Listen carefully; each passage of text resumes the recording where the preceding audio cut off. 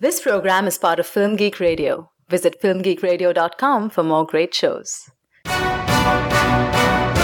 This is Agents of S.H.I.E.L.D. Cast, your source for the best analysis of the ABC television series Agents of S.H.I.E.L.D. With your host, Agent Andrew Johnson. If they can bring back Clark Gregg, maybe they can bring back Ed Norton. That'd be weird. Agent Bibbs Bibiani. I got all my ideas from Mr. Belvedere. Come on.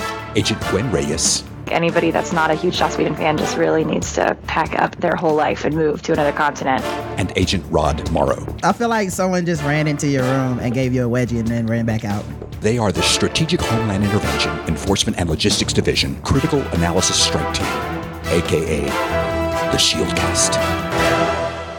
Agents Assemble! This is episode number 1 of the Agents of S.H.I.E.L.D. cast. This is Film Geek Radio's weekly podcast devoted exclusively to discussion of the ABC television series Marvel's Agents of S.H.I.E.L.D.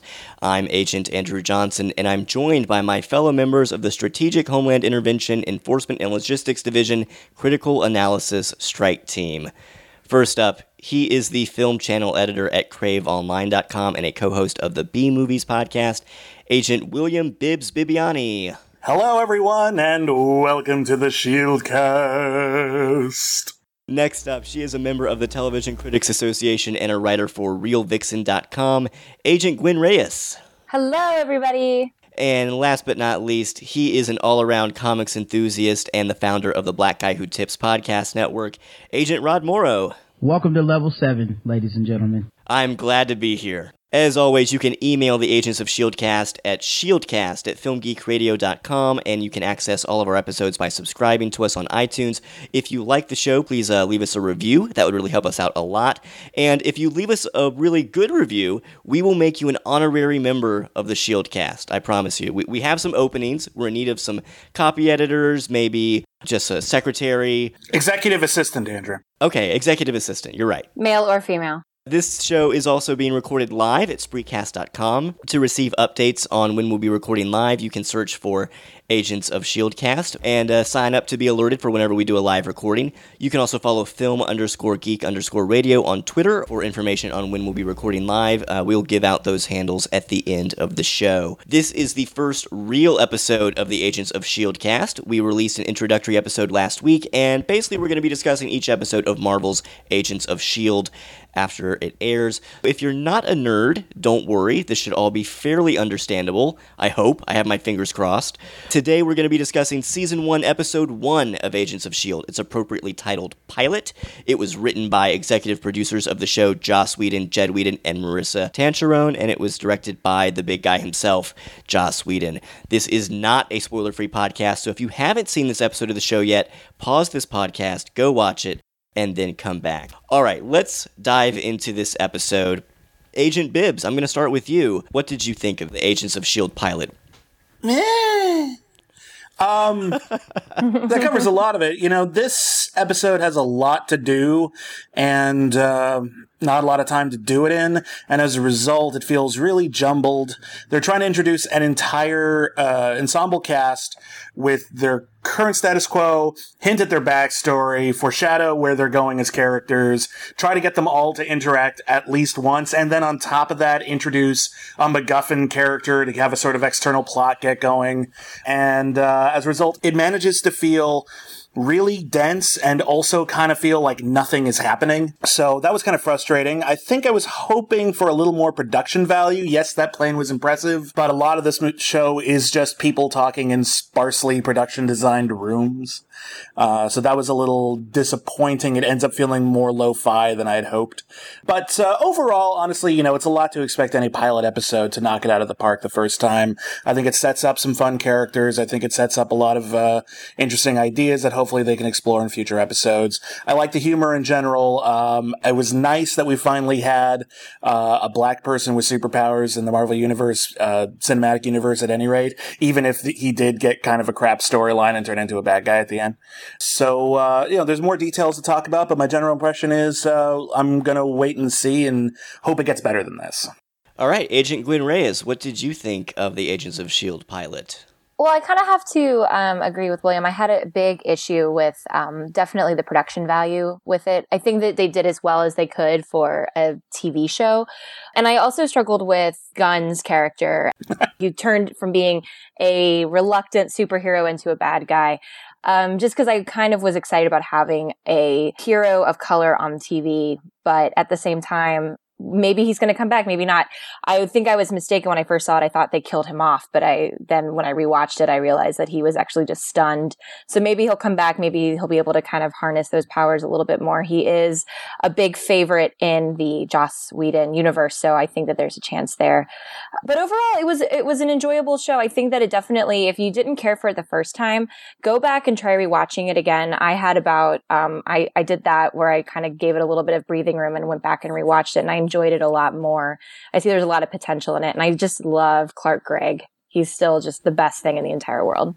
I agree with you, Gwen. I watched it the first time just as it aired, and I didn't take any notes, and I just watched it. And then when I went back a second time and took notes on it for this podcast, I actually enjoyed it a lot more. So I think it does improve with multiple viewings. Agent Rod Morrow, what did you think of the pilot?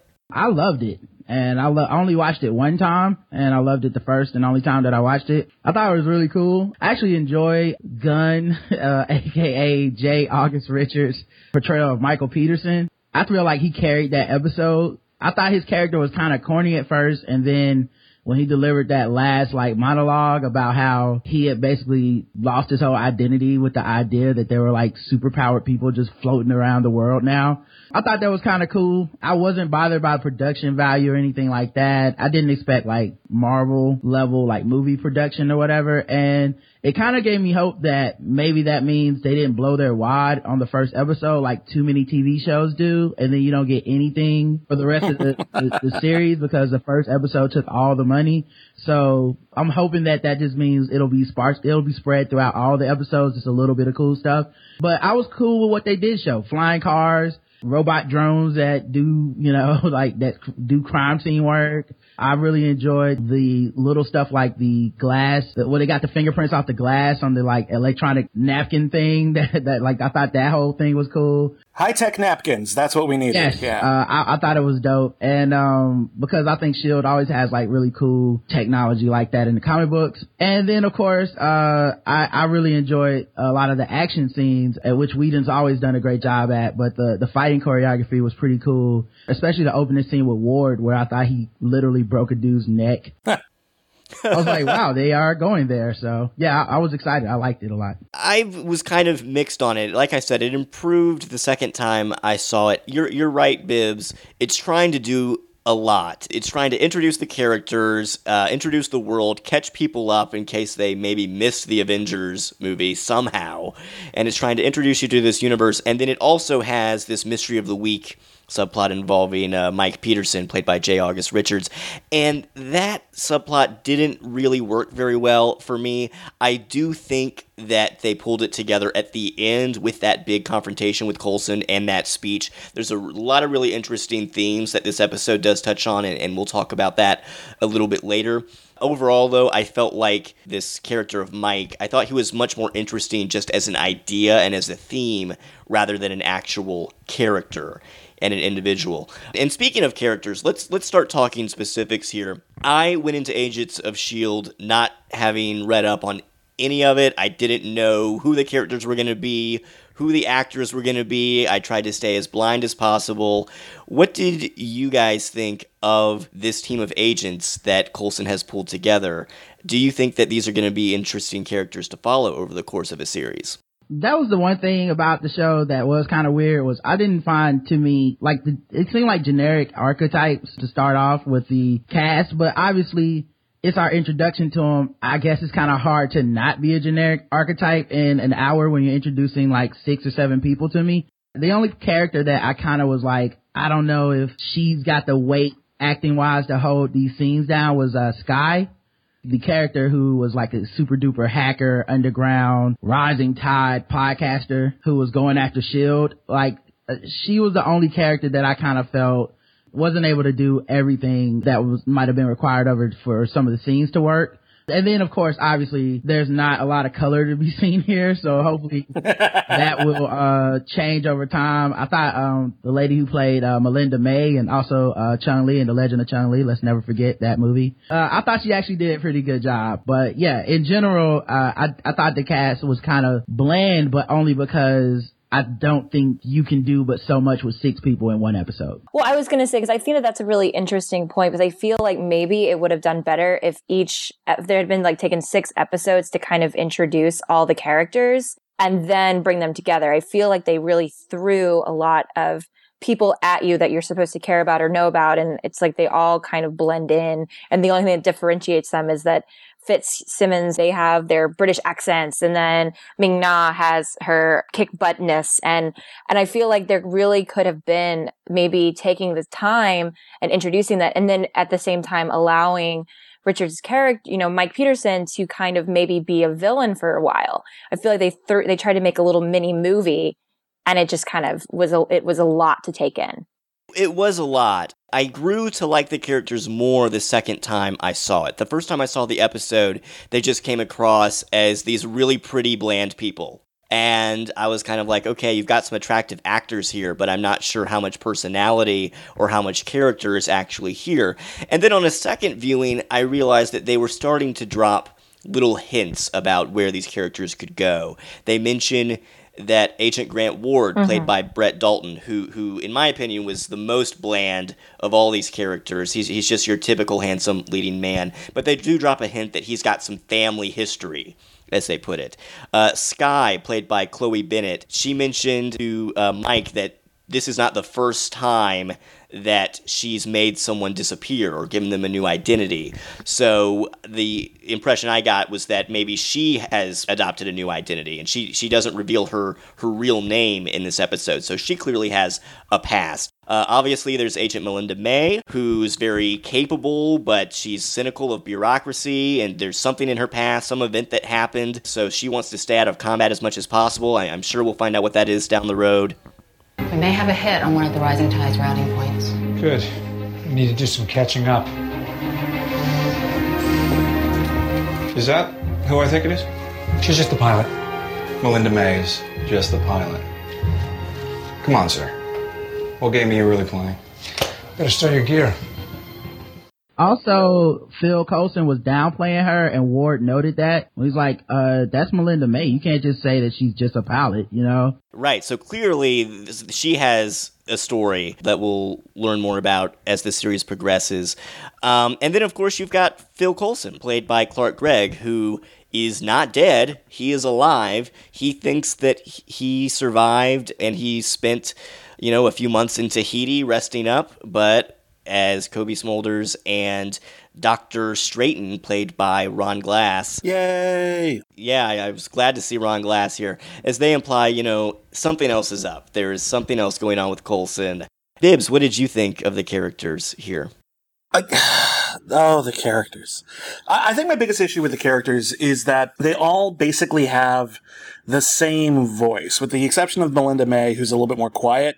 Everyone is witty and a little self-deprecating at times, and, it's almost like an Aaron Sorkin show. Everyone speaks with the exact same sort of cadences and rhythms, and, the nerdy science types, Fitz and Simmons, they speak a little faster, but otherwise they're very much the same, and that's the thing that troubled me to begin with. But, you're right, they are setting up all of these backstories, all of this foreshadowing for later episodes, but they're doing it in such a calculated fashion. They're doing it in such a punchline.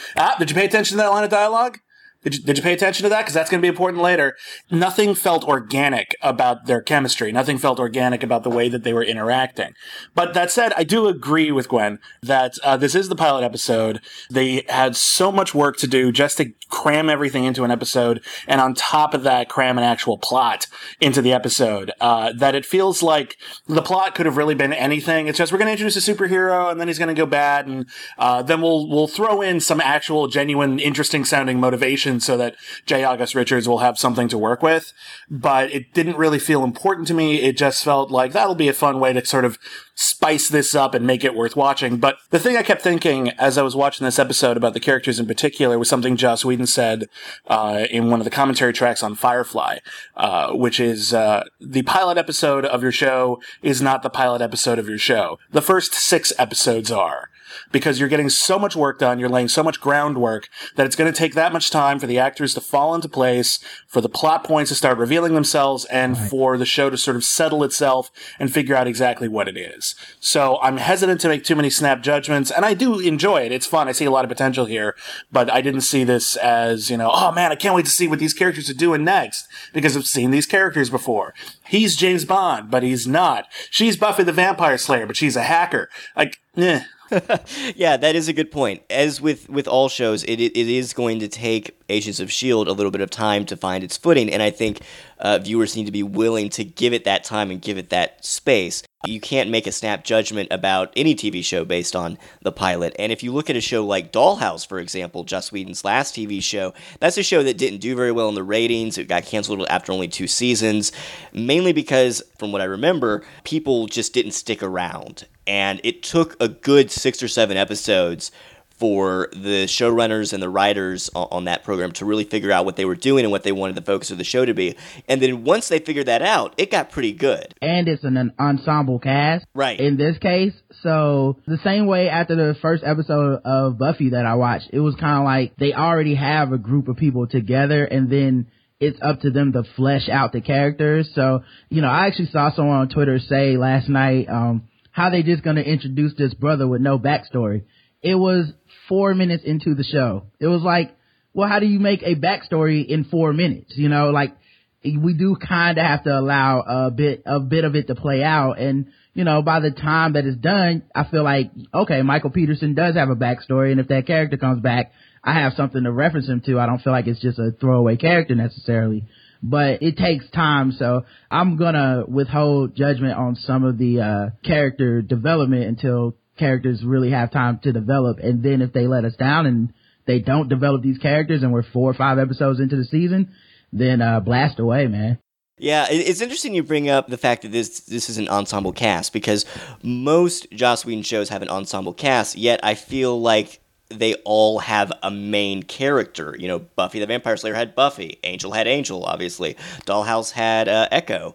Who is the main character in Agents of S.H.I.E.L.D.? Is it Phil Coulson? Or is S.H.I.E.L.D. just the group, this team? Is that supposed to be the main character? Do you guys think that this show will be able to succeed if it doesn't have, like, a primary main character that it chooses to focus on? I don't know. I think... You think yes? Well, I think it can. I think, you look at a show like Lost, that had like basically a trio or a quartet of main characters.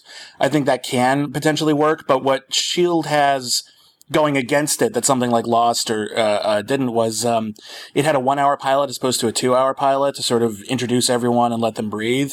And also, the other thing the show has, I think, going against it in terms of at least introducing the characters. I'm not necessarily judging the characters, I'm judging how the pilot introduced them.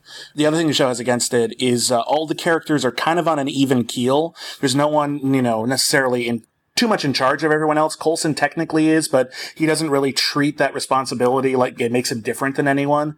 And there's just not a whole lot of internal conflict yet between everyone. So not everyone really got a chance to really show their stuff. Everyone was already kind of like, all right, we got to solve this problem and we'll work together, more or less. And that doesn't really give you a chance to show off all the characters. I think there's a lot of potential here, and I think it can work, but I think with this episode, it definitely lacked the focus it needed. I would disagree with you a little bit there, Bibbs. I think that they tried to give each character a little moment to shine. They gave Fitz and Simmons their time at the end to produce the special... But that's a plot thing. That's not a moment to shine as in terms of a character interaction. Yeah, I guess that's true. They got to show their function. They didn't necessarily get to show their chops. Right. Okay. That's a good point. I do like, though, how they did a good job, I think, in showing that Phil Coulson, he's a good leader. That's his main attribute. He's not necessarily good with computers or good with combat, but he's a good leader. He's good at talking. He's good at diplomacy.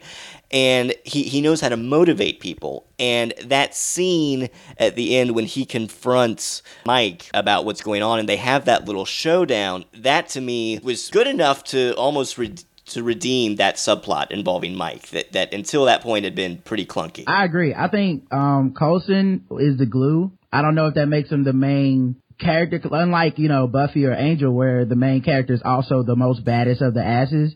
He's just kind of like you said, a good leader. And that speech he gave, the thing that made me go back and kind of like think about the whole episode was how in Avengers, he's almost like the audience, the voice of the audience, where it's, oh my God, the awe of being around these people, He's like, can you sign my Captain America cards type, in Avengers, the movie. But here we get to see him outside of that setting where he's in command, and it's a totally different portrayal. And I enjoyed that too, that he's like, yeah, I'm telling you guys what to do. You guys kind of work for me. And especially that last scene when he talks to J. August Rich, to Michael Peterson, and he's like, yeah, I've been around these people. And I definitely paid the price for getting to be in that company of these gods. And I really bought that scene. So I would say Coulson is the main character as of right now. But hopefully, they'll be able to move more people to the forefront throughout this season. Yeah, I want to talk a little bit more about that scene, just because I think it really crystallizes some of the main themes and some of the subtext that was running through this episode. One of the main themes that you have is this idea of the role of government. You've got Skye, who's very skeptical of S.H.I.E.L.D. and the men in suits. Meanwhile, you've got Coulson, who thinks he's doing good, S.H.I.E.L.D.'s for world peace. They're going to contain superheroes rather than exploit them, so that's a good thing. Joss Whedon shows, and even the Avengers to a certain extent, they're all in many ways about this idea of the system and corporations and individuals and that conflict that can occur between these large institutions and individual people. When Mike confronts his boss blames the company. It's not me. I'm not the bad guy. The company's the bad guy. Later on in the episode, Mike pretty much blames the government and blames the man. He blames the system for everything that's happened to him. That, to me, I think is going to be a really interesting theme throughout the course of the series. Just exploring, is S.H.I.E.L.D. actually the good guy? Or is there some darkness to it as well? Gwen, did you have any thoughts on that? I really like that kind of balance of like, is S.H.I.E.L.D. good or bad, or what their intentions are, and then also paired with the Centipede company that has been kind of experimenting on people, because maybe like their intentions are good, but they've just only been creating sort of like very, very badly mutated people. And I'm really interested to kind of see, especially knowing Whedon and his mentality. I mean, we know Joss isn't going to be having a big hand in this, but Jed will definitely be tapping into it, is his ability to kind of like mix and mingle those two items. So I'm kind of interested in seeing what's good and what's bad, and also the balance of corporate versus underground with Skye's podcast and all that stuff, and seeing if she's going to do that while joining the team still. What do you mean by bad? I learned to trust the government. Obviously, they're doing good things.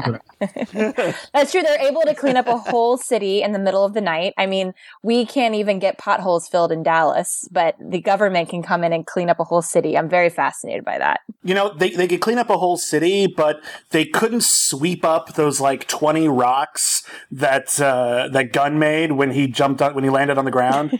When like Ming-Na shows up and she's just like, it's the exact same. Like no one even just like kicked those around to sort of clear out the street. Yep. I just thought that was kind of funny. Yeah. Last week on our introductory episode, Dibs, you and Rod said that you were kind of hoping that the show might tie into like real world events and try to allegorize real life concerns. I mean, given everything that's happened over the past few months with like the NSA surveillance and everything, I definitely think that the general public has a lot of cynicism towards the government and that idea of surveillance and, men in suits watching you. And we get a few hints in this episode that S.H.I.E.L.D. might be occupying that position. Agent Maria Hill shows up. Kobe Smulders has a cameo, and she does mention that this guy Mike Peterson, that he's unregistered. So are we supposed to believe that S.H.I.E.L.D. is requiring everyone with powers to register and that they're trying to really, really keep tabs and they've got this huge surveillance system in place to monitor everything that's going on? Well, I remember last week, I brought up the Superhumans Registration Act that S.H.I.E.L.D. they were responsible for in the comic as far as the carrying out of it. And the allusion to that or whatever, especially if they, actually take it there, could be really cool. It could be a really good impetus for a lot of action on the show if part of their job is to track down super unregistered people and register them and quote unquote bring them into the fold. That could be really cool, and also delve into just the idea of what is privacy, what is surveillance, what exactly is okay about saying you can do great things, but you have to come work with us. I'm really looking forward to see how that plays out. I agree. That's a good theme to explore. It's a good use of S.H.I.E.L.D. It's I don't know. I just find it kind of clunkily introduced, and I'm also a little afraid of this turning into a superhero of the week show as opposed to a monster of the week. But again, I'm not judging the show or anything it can do based on this pilot episode. I really kind of see this as a 0.5 right now. So I'm going to wait a few episodes to see what I actually expect it to do. But I would hope that at the very least they're going to continue to milk the current cultural mindset for stories. I mean, that's the bare minimum that they can do. Well, one of you a few minutes ago brought up the fact that there's not a lot of color in S.H.I.E.L.D. It's a bunch of white guys in suits for the most part. And Rod, I want to get your take on this because you host the Black Guy Who Tips podcast network and you talk a lot about race on your show.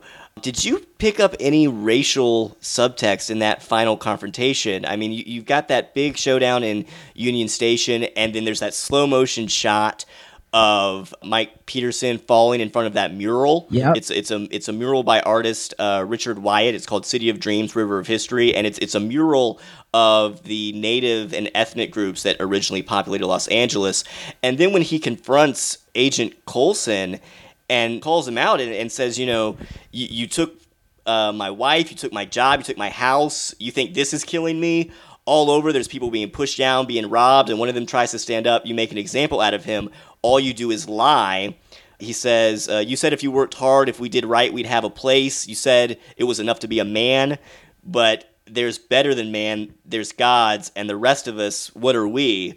I definitely felt like there was a little bit of racial or certainly class tension in that exchange where you have this black man who's out of a job calling out the government, calling out the man, calling out this white guy, saying, this isn't fair, you've made us all these promises, but none of it has come to fruition, and now, with the addition of superheroes, we're even lower on the food chain than we were before.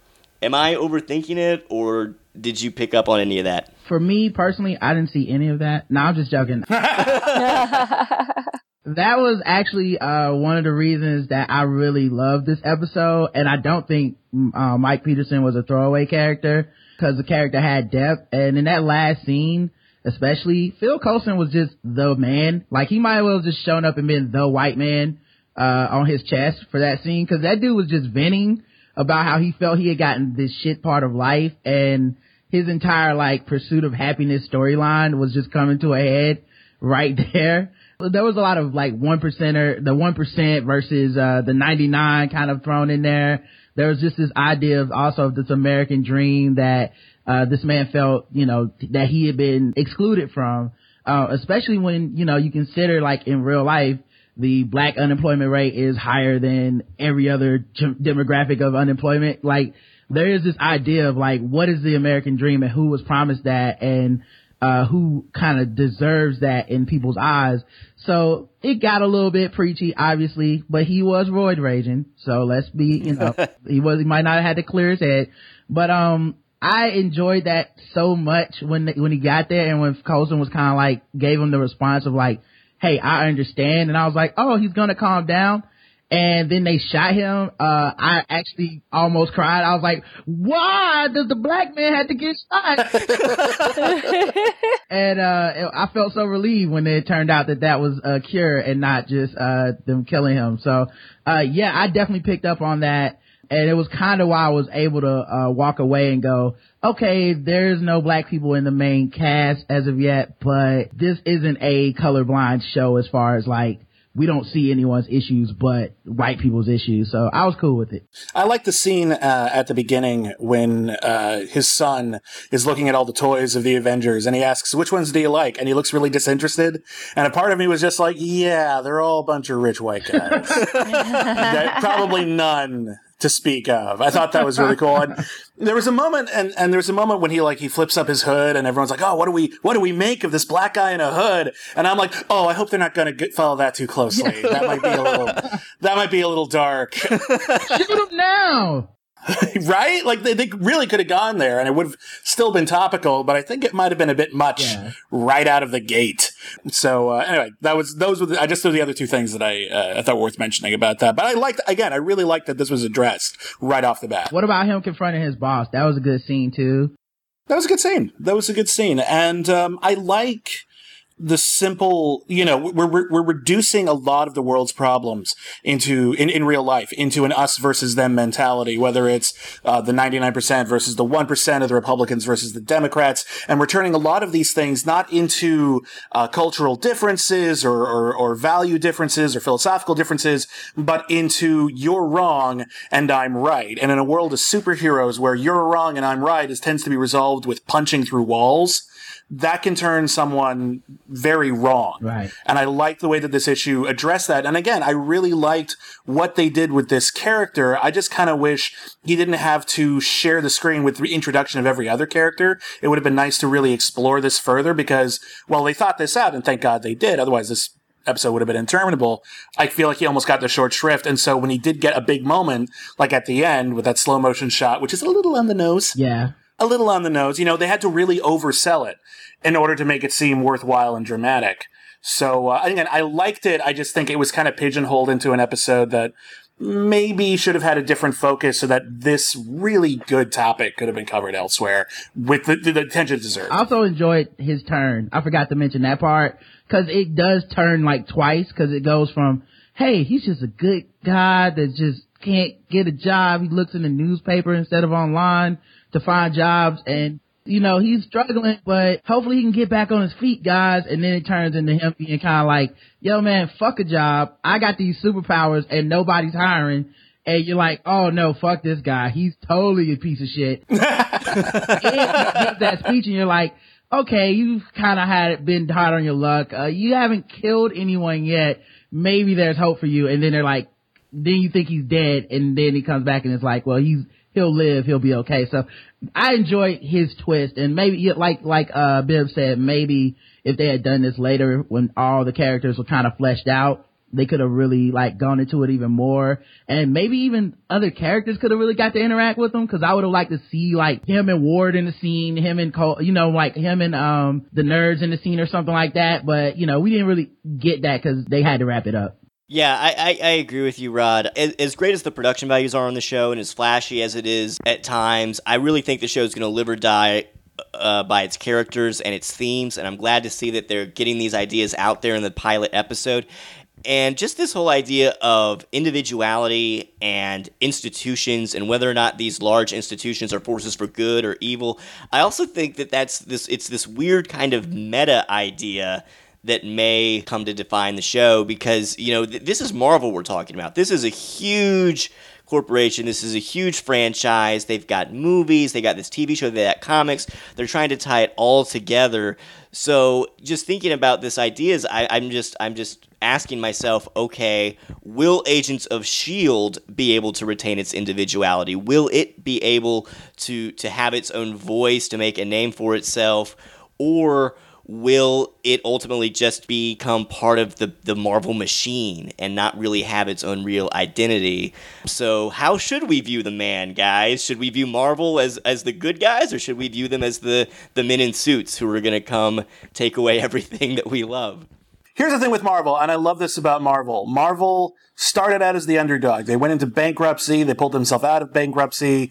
Their movies were starting to come out. They were really hit and miss, and they started to make their own movies, and everyone's like, wow, Marvel knows how to do them right. And then they became this huge multi-billion-dollar institution. They come out with 2 movies every year, and they're always big hits, and everyone, generally speaking, really, really likes them, and we love them, and they're awesome, and they're the voice of the people. They just happen to be a big corporation. And then eventually we're going to get like the special editions or Phantom Menace in this Marvel universe, and we're all going to turn on them and say there's this big corporation, they don't care.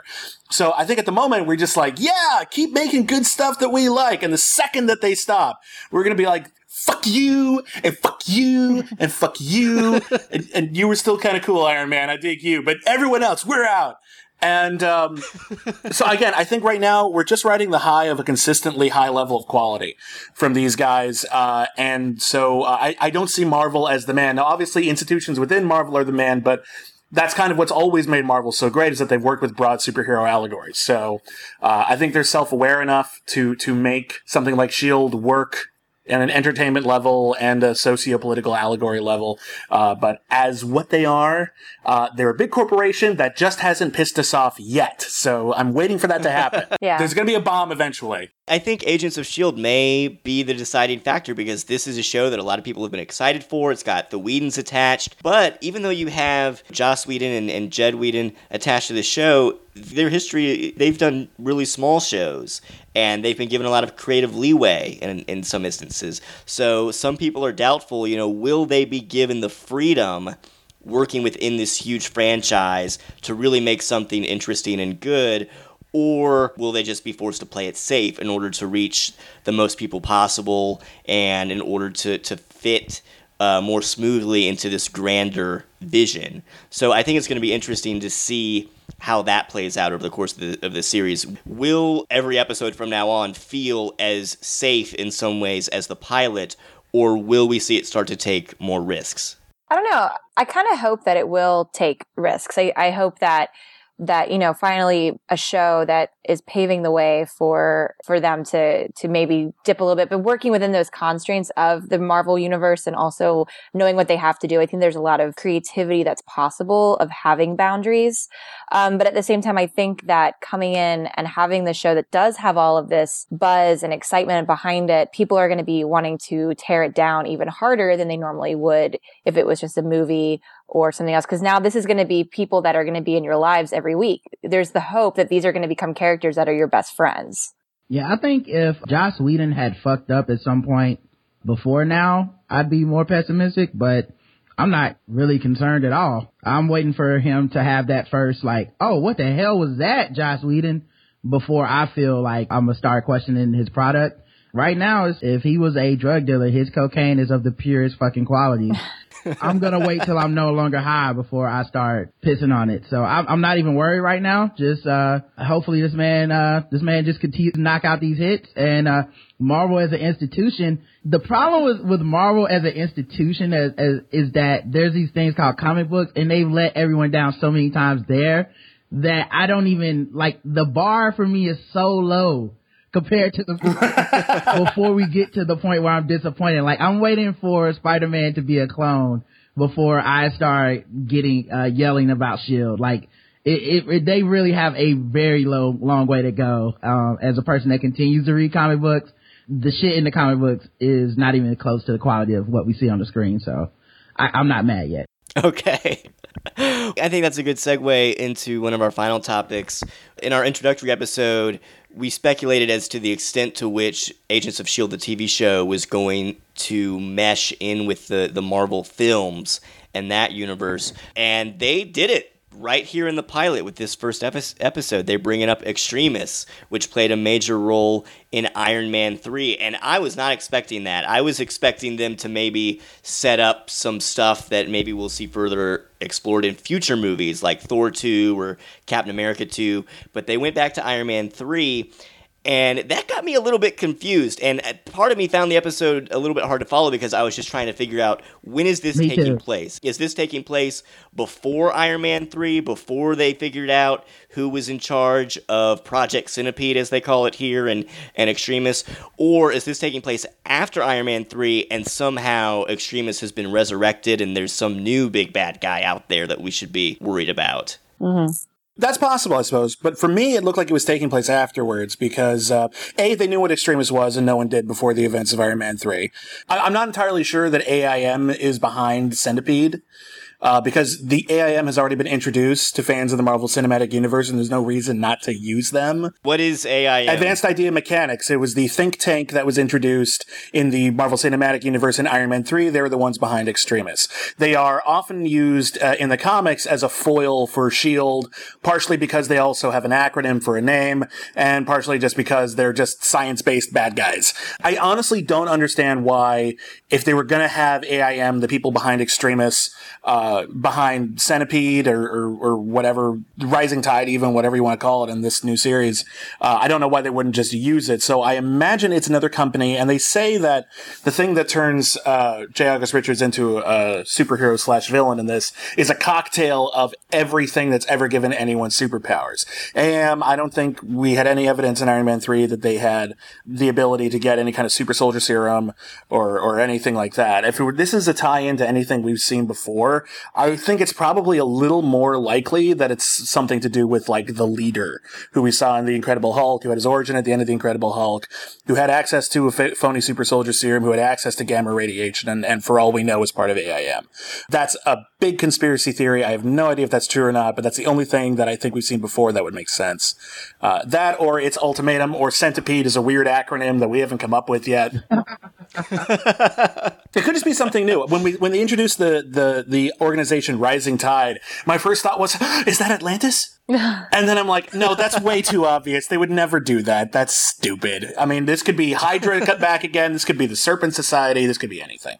So I don't think we have enough information to do anything but speculate, but it's so much fun to speculate. It is. Gwen, as far as I'm aware, you're like me and you don't have a whole lot of knowledge about the comics, and your main exposure to the Marvel Universe has been through the movies. Mm-hmm. Were you confused at all by how they inserted Extremis in here? You know, what's so funny is that I don't think I was, because I haven't seen Iron Man 3 yet. And so, I kind of went into it just, you know, being within the whole constructs of what the Marvel films have given me. That didn't bother me at all, because I just was like, okay, something's happening, blah, blah, blah. Okay. Well, it's interesting, Bibbs, that you say that you thought it was taking place after Iron Man 3, because I thought it was taking place before Iron Man 3. So did I. What evidence is there to support that, really? I mean, I'm curious, because maybe I missed it. I thought maybe they would have mentioned more stuff that happened in Iron Man 3 if this was taking place after. I thought they would have given a shout out to Guy Pearce's character Killian if this was taking place after Iron Man 3, just to throw a throwaway line like, "Oh, we got Killian, so who's this new bad guy?" Right. Introducing Extremis. But that's an absence of evidence. That's not evidence of absence. What I picked up from it was, first they said, when they started it, they were like, last night Americans went to bed with this, and then they woke up after New York and saw this, that, you know, there were superheroes and stuff. And then also when Coulson talked about spending months in Tahiti, they had this look like, oh, he clearly doesn't know, like, how much time has passed and what happened to him. And then also, the Extremis thing, from my understanding, it was Tony Stark discovering, like, Extremis, not like, some of the people they had even, like, used in these experiments, there had been attacks for a while, and they were like, soldiers and stuff like that. Right. So it makes sense that there could be people that knew about Extremis that just weren't Tony Stark in Iron Man 3, and that people knew about it before he knew about it, but he wasn't in the know. And yet they did nothing? Well, I mean, obviously this is S.H.I.E.L.D. trying to do something. Yeah. It's like, we know all about this Extremis thing. We'll just let Tony Stark handle it without his Iron Man suit. That's fine. You can make that same joke about any single Marvel character movie. People make that comment about the movies, but they never made that comment about the comics, ever. Yeah. Like, why is Wolverine doing this? Why isn't the whole X-Men? It's like, because they're busy. They have their own comic. Yeah. They're busy. And we're not allowed to say this in the movies. Like, they're not busy. There hasn't been a Thor movie in years. Well, screw you. That's kind of my thing with S.H.I.E.L.D. thing, is that they have to have, you know, they have to write issues that S.H.I.E.L.D. can kind of quote unquote solve that. Honestly, we can probably make something out of every episode. We're like, well, wouldn't Tony Stark just fly in and do this? Or wouldn't they reach out to this person? And, you know, I feel like we're going to probably be able to say that 100 times throughout the course of the 13 episodes that they have written so far or whatever. I do feel like if 3 episodes from now we find out that this is before Iron Man 3, I won't be like, oh my God, they just blew my mind away. Right. And I am waiting for them to kind of define the time, because with all these moving parts and all these damn movies, I'm gonna need some clarity on exactly when shit is happening, because it's gonna matter. You know, like, shit is gonna be major in some of these movies where it's like this major thing is happening, and I want to know, like, how does this relate to this universe? And not just me, all nerds. Well, we do. The fucking time. So, I didn't feel that they clarified it. And I hope they're not keeping it muddy on purpose so they can just do whatever they want and then just act like it has no effect on the timeline, because that will piss me off.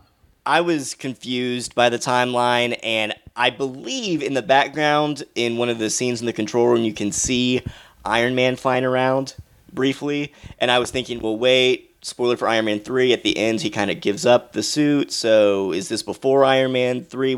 I got the impression it takes place after Avengers but before Iron Man 3. And in general, I don't want to see this Extremis storyline again. I hated Iron Man 3. I hated Extremis. Oh, can we boot him from the podcast? Is there like a button? If I press this X, does that do that? I hope that they only brought this in for the pilot to be like, hey, look, we are connected to the movies, and you're familiar with this. So I hope that they just did it to bring some familiarity to the proceedings. I hope that this doesn't rear its head later on, just because I'm not a big fan of everything with Extremis. Me neither. We ran an interview with them at Crave Online with Jed Whedon and Melissa Dencherone, and we asked about Extremis. Was that a big deal? And they were just like, no, we did the show, we wrote the show, and then we saw Iron Man 3, or we found out what they were doing with Iron Man 3, and it's like, oh, that'd be a good thing to throw in since we already have this cocktail of superpowers. So that was just an afterthought to sort of tie it in. They thought that would be fun. I hope so. They just said it would be neat. So, and I think that's fine. I hope it's an afterthought. Less to do with Iron Man 3, the better. I agree. Oh, what the hell? Why is everyone turning on Iron Man 3 all of a sudden? What the hell? You're like those guys who, like, 2 years after the fact say, like, The Dark Knight Rises was terrible. No, I'm not one of those people, but... Well, The Dark Knight Rises was terrible. It was pretty bad. Shut up. All right, you're out. Andrew is crazy there.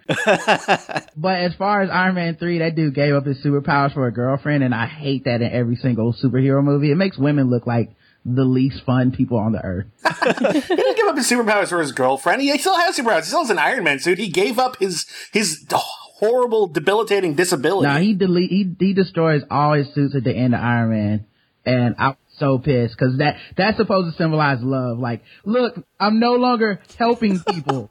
I thought it was supposed to symbolize him like not living with a crutch anymore, but. I have the same problem with women doing, giving up their job for a man, so I totally understand. Yes. I hate that, man. Like, remember when Clark Kent gave up his powers to Superman 2? The fuck was that? Good grief, man. Stop. People who write movies, women can be more than just, like, no fun police. All right. Well, those are all the main topics I wanted to hit on in this podcast. Are there any other things that happened in this episode? Any other things that were revealed or anything you noticed that you would like to talk about? Yeah, I got a couple. Ward is apparently the best super agent since Natasha Romanoff, Black Widow. When it comes to espionage, yes. I'm sorry. I was trained from day one as a specialist. I go in alone, I get it done. Defusing a nuclear bomb, I'm your guy. A welcoming committee, not my speed. I know it's not what you want. Agent Hill did a very detailed assessment of your last 3 missions. Combat, top grades. Espionage, she gave you the highest mark since Romanoff. Under people skills, she drew I think it's a little poop with knives sticking out of it. What? That's bad, right? And given your family history, I'm surprised it's not worse. If he's a porcupine or a piece of crap with needles in it. He's prickly, is what that meant. Very prickly. I love the scene where Coulson uses the truth serum on Ward. Yes. The reverse True Lies scene. Yeah, and so Whedon. It was just so like, oh yeah, do it, dog. So I appreciated that. I also like that the little extremists and all this kind of all goes back to Captain America, Steve Rogers. They bring up the scientists who originally gave Captain America his powers as like the impetus for like, yeah, you know, they're experimenting on people and ever since this, and it's like, oh yeah, that's everything in Marvel goes back to that moment. Goes back to the Nazis. Yep, trying to help defeat them Nazis, man. But yeah, that was real cool. So those are the three like little notes that I had to talk about. I just want to jump on what you said, Rod. I love that scene with the truth serum, and I actually hope that that truth serum comes back in later episodes, because that is a device that could be used to reveal some interesting character stuff and character development. So I'm hoping that they will bring that back. I thought that was great. Like they could like put it in someone's drink, and then just suddenly they start blabbing over as an audience. We're like, why the fuck is he telling all the secrets? And you're like, all I have to do is inject Ron Glass's character, Dr. Schrader, and he's just going to automatically reveal what's up with Coulson. There you go. That's a good idea. There's two more things I want to discuss really briefly. One thing that I liked and one thing that I didn't particularly care for. One is just a cute little thing is when Lola flies at the end. One of the things I was hoping since they announced this show was that we'd see Nick Fury's flying Ferrari, but I think Coulson's flying Corvette is pretty close. So that made me really happy. I gotta be honest, I was not a fan of the Lola stuff, and I'm not sure if it's just because it seemed like a flashy pilot thing to do, like just attack on at the end, like, hey, look, we're expensive, we can do special effects like this, tune in next time. And I kind of wished that they had kept Lola a mystery a while, because as soon as they introduce her, you find out that she has flamethrowers, and I was kind of thinking to myself, okay, I hope that they build this up a little bit. I hope that they give us time to really anticipate seeing Lola in action and what she can do. And I was a little bit let down that they just went ahead at the end and showed us that she can fly. Maybe you're not a red-blooded American male. Maybe you didn't like Back to the Future. Maybe that's it. That shit made my dick hard. I was like, oh my god, that's the best way to end this shit. I can't wait for more Lola cool shit to happen. I can't wait for Lola to get her own personality and get like a AI chip or something, and then she'll she'll go out on dates with Jarvis. Yeah. Oh, great. That's a car and make out point, and it's just like an iPod in the front seat, and just hears lipping smacking noises. I think you guys are already writing your Lola fan fiction right now. We are. Are you kidding? Yes. Get on it, guys. 50 Shades of Lola. Yeah. But the other thing, and this is the things, when I talk about production values, I don't necessarily mean on the screen. When I talk about production values, I was disappointed. I just felt like it would have been nice if there were a few more extras hanging around S.H.I.E.L.D., just making it look like a real organization. Just throw some guys in suits in the back, and it'll make it feel less confined. But the other thing that made it seem just not as big or not as good as it could have was the score felt really canned. It felt like they had just come up with a bunch of vaguely like spy-sounding dramatic cues and just used them wherever, as opposed to shows that have a really great score, like, for example, Battlestar Galactica or Lost, where it feels like we've got a recurring theme, but we're adapting it to every scene that we're using so that it works best. And the score didn't draw me in. The score actually took me out of a couple of scenes. So that was it for me. That was the only other complaint.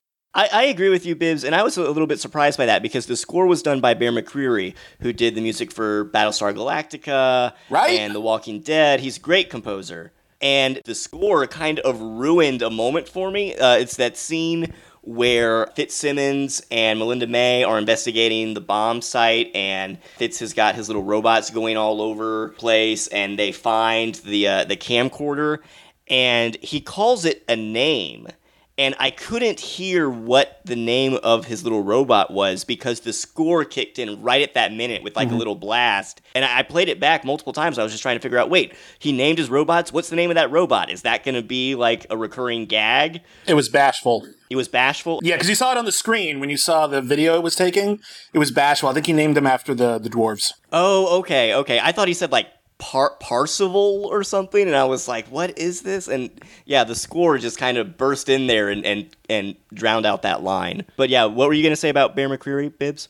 Oh, no, nothing. It's just, you're right. He's a very, very talented man. He did fantastic work for Battlestar Galactica right off the bat, so it's just kind of weird that this, it doesn't need to stand out, but it didn't need to get in the way either. So yeah, I was just kind of bummed about it. Gwen, you want to take us out on anything? Well, I'm like you guys, I'm kind of just really excited to see more. I can't wait to see next week's episode. I think that it ended on a really good cliffhanger. I'm already getting attached to some of the characters. I want to see more of Ming-Na. I'm really excited for Melinda's character to kind of grow and show a little bit more. And it's nice to see kick butt women on TV that are going to be kind of more interesting than we normally see. I want to find out more about Agent Ward's family history because right now he's just Mr. Handsome. He doesn't seem to have much personality. He's so bland. I'm bored with him already. Yeah, and it's not really. I don't think it's necessarily the actor's fault. I don't think it's Brett Dalton's fault. It just seems like the pilot didn't do much to really give his character a spark of life. He's just kind of there. And Whedon shows have had issues with casting in the past, but they always seem to figure out what to do with the actors they're working with eventually. So I'm hoping that will be the case with this show. I'm just really, my heart hurts for Coulson though. I'm like, what's going to once he finds out what he really is, I'm very worried about Coulson. I just want to give him all the hugs. Well, there was a moment, I don't know if you guys noticed this, I noticed it the second time I was watching, when there's that scene when the Doctor and Agent Hill are kind of about to reveal that, something's up with Coulson. Coulson walks away from them, and as he's walking away, he touches his face, and it looks like he's like wiping away a tear or touching something on his eye, and I was like, was that intentionally put there, or is that like a little clue that maybe he suspects something or he knows that he's not the real Phil Coulson? Or was that just Clark Gregg touching his face as he walked away? I want to know more about Centipede also, because I feel like they set that up as some shit that's gonna mean something later too, because there's like a science lady that was like, when Gunn comes to her hospital bed, is like, the fuck are you doing here? So obviously there's something sinister afoot with that, and we need to know what that acronym's gonna be. Central Electrogenesis Nanotechnology Intelligence Powers Enhancement Design Enforcement. It's better than Ultimatum. Yeah, I'm working on it. Did you just come up with that off the top of your head? No, Rodimus wrote it down. It's in the comments. Oh. I wish I had. How cool would that have been? Oh my god. Woo. I wasn't looking at the chat room. I was really impressed. Whoa. I couldn't take credit for it. He's right here.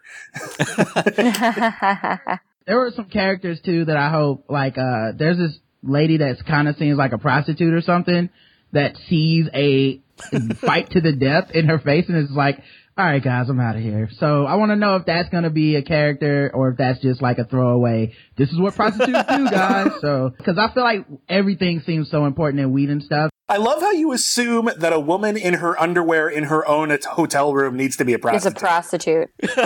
Could just be a woman in her own underwear. I thought she was like a super spy who's just like, well, I'm found out. I'm going to let these guys take care of it. And I'm going to walk calmly out of the building so I don't get chased because I'm a total badass.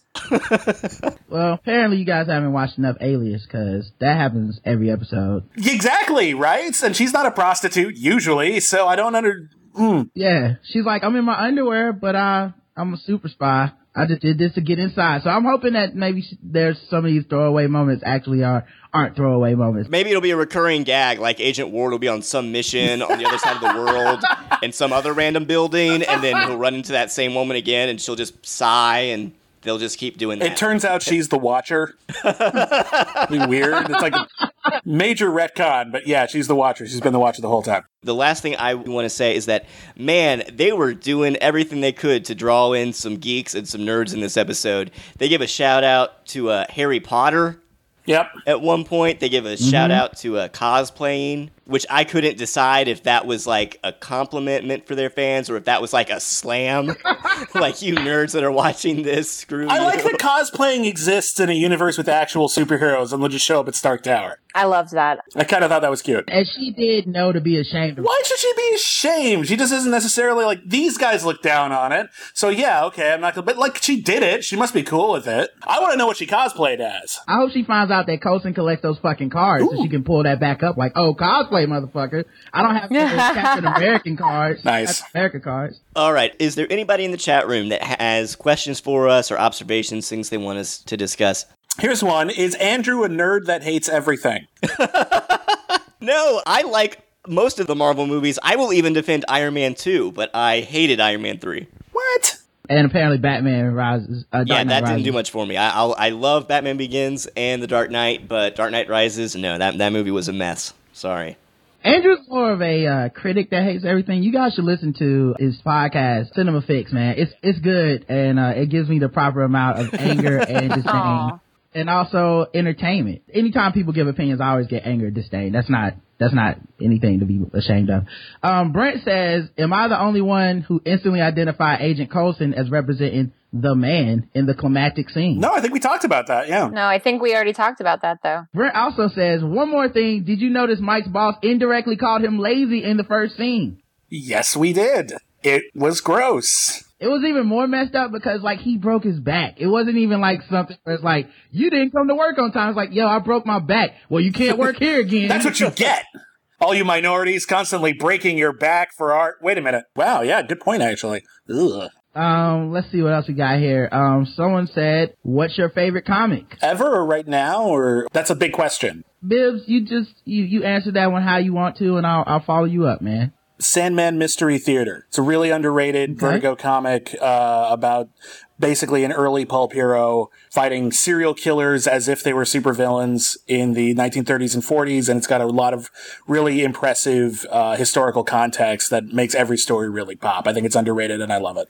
All right, I will check that out. Andrew, I know you say you don't really read comics. Do you have any? I don't read a lot of comics, but I try to read Watchmen every year or two, just because that is such a great work of literature. So if you're somehow listening to this and you haven't read Watchmen, read Watchmen. It is like the Wire of comics. Yeah, definitely. By which I mean pretentious people love it. Oh, fuck you! Smart people love The Wire. I love both of those things. What about you, Gwen? Is there any comics that you read? Or I liked manga growing up, so I really love Sailor Moon and Ranma 1/2. And so those are ones that, and I know that they relaunched Sailor Moon, so I'm still a huge fan. Cool. For me right now, man, Ultimate Spider-Man is my favorite book. The one with Miles Morales. Just love that story, and I appreciate that Marvel's doing it right as opposed to just rushing through some shit. So let's see what else we got here in the chat. The last thing is someone put a picture of Nick Fury's Ferrari that flies. Yeah. Can we see that? Where is that? Oh, I'll put it on the screen right now. Let's see. Yeah, look at that. Nice. What's going on with that color scheme, though? I had a nail polish that did that when I was a kid. Yeah. No, the thing is, it can change colors, and this is what they're showing. It's like, look at that. This gizmo can make it yellow, orange, even red, purple. There's blue and black too. Son of a gun. Thanks, Nick Fury. You're an awesome badass. If you're listening at home to this on the audio podcast through iTunes, then you have no idea what we're talking about. This is why you need to join the live broadcast on Spreecast, because we're looking at a comic panel, and it's pretty hilarious.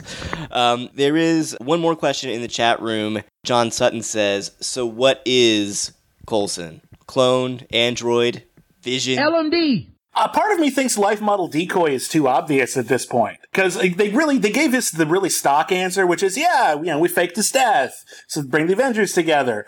But he doesn't know, does he? Oh, he can never know. Ooh, like that's really what that scene was. And I think everyone who reads comics knows Life Model Decoy, and therefore everyone making the show knows Life Model Decoy. And while that would be perfectly fair if they went there, I think it would almost be too obvious. And I'm wondering, maybe he's a Skrull who got his brain rearranged, or he's a space phantom. He's a brainwashed Chitauri. Maybe. But, I don't know. Life Model Decoy is the obvious answer, but that's why I think it's not real. This shit just got way too nerdy for me. I was like, he's another body with Coulson's face on it, with his brain, and boom. That's what he is. He's Nicolas Cage from Face Off. Oh, God. He's Nicolas Cage from Face Off. Done and done. He's a Doombot. He's Walter White after going through witness protection face modification. In which case he needs to die. Oh man, if they turned this into a Breaking Bad crossover, I think the internet would explode. Yeah. Yeah. Not the good way. Let's make it happen. Okay, well, I think that will wrap it up for this first regular episode of the Agents of S.H.I.E.L.D. cast. Please write in and let us know what you thought of the pilot and what you think of this podcast. You can email us at shieldcast@filmgeekradio.com or comment on the website at filmgeekradio.com. You can also subscribe to the show through iTunes, and if you like the Agents of S.H.I.E.L.D. cast, please write us a review. That would really help us out a lot in terms of getting the word out about the show. And if you really like the show and you would like to financially support us, you can donate to us by going to filmgeekradio.com and clicking on the donate button. That money really helps us out, and it goes towards helping us pay for hosting and bandwidth and covering all of the other costs that come with producing the show. You can also use our affiliates page to visit some of our partners, including Amazon, and anything you purchase from our affiliates, if you use our site to get there, we will get a small percentage of whatever you spend. We will get a couple of pennies. So you can buy something for yourself, like an Agents of S.H.I.E.L.D. coffee mug or t-shirt or boxer shorts or whatever, and you can help us out at the same time. As always, be sure to check out other great shows on Film Geek Radio, including Cinema Fix, The Thin Place, and our upcoming podcast all about the 3rd season of Homeland. Agent Bibbs, where can people find more of your work online? You can find my reviews and ramblings at craveonline.com/film. I'm in charge of the film channel over there. Every week I co-host the B-Movies podcast. You can subscribe on iTunes. Please leave a review. And, you can hear me on Shieldcast. You can hear me on KFWB 980 AM radio Friday mornings in Los Angeles. Yo. Agent Gwen Reyes, where can people find more of you? You can find me always on Twitter /ReelVixen, REEL, as well as ReelVixen.com and RedCarpetCrush.com, where I review and do interviews of film, television, and theater productions. Agent Rod Morrow, where can people find you? You can find me on the blackguywtips.com. That's our podcast we do 5 days a week. And you can also find me on Twitter at Rodimus Prime. Make sure you guys who are listening to this go to Spreecast and follow us on Spreecast because you'll get an email every day that we are about to go live. You get an email the day before, and you get an email an hour before the show goes live. That way you can see all this Agents of S.H.I.E.L.D. cast beauty all up in your face. Yes, we are a bunch of beautiful people. You can find my film and TV criticism at moviemezzanine.com and pathos.com. You can also find me co-hosting a few other podcasts on Film Geek Radio. You can follow me on Twitter at WriterAndrew, and I hope that you do so we can continue the conversation about Marvel's Agents of S.H.I.E.L.D. That will wrap it up for this episode. Agents, disassemble!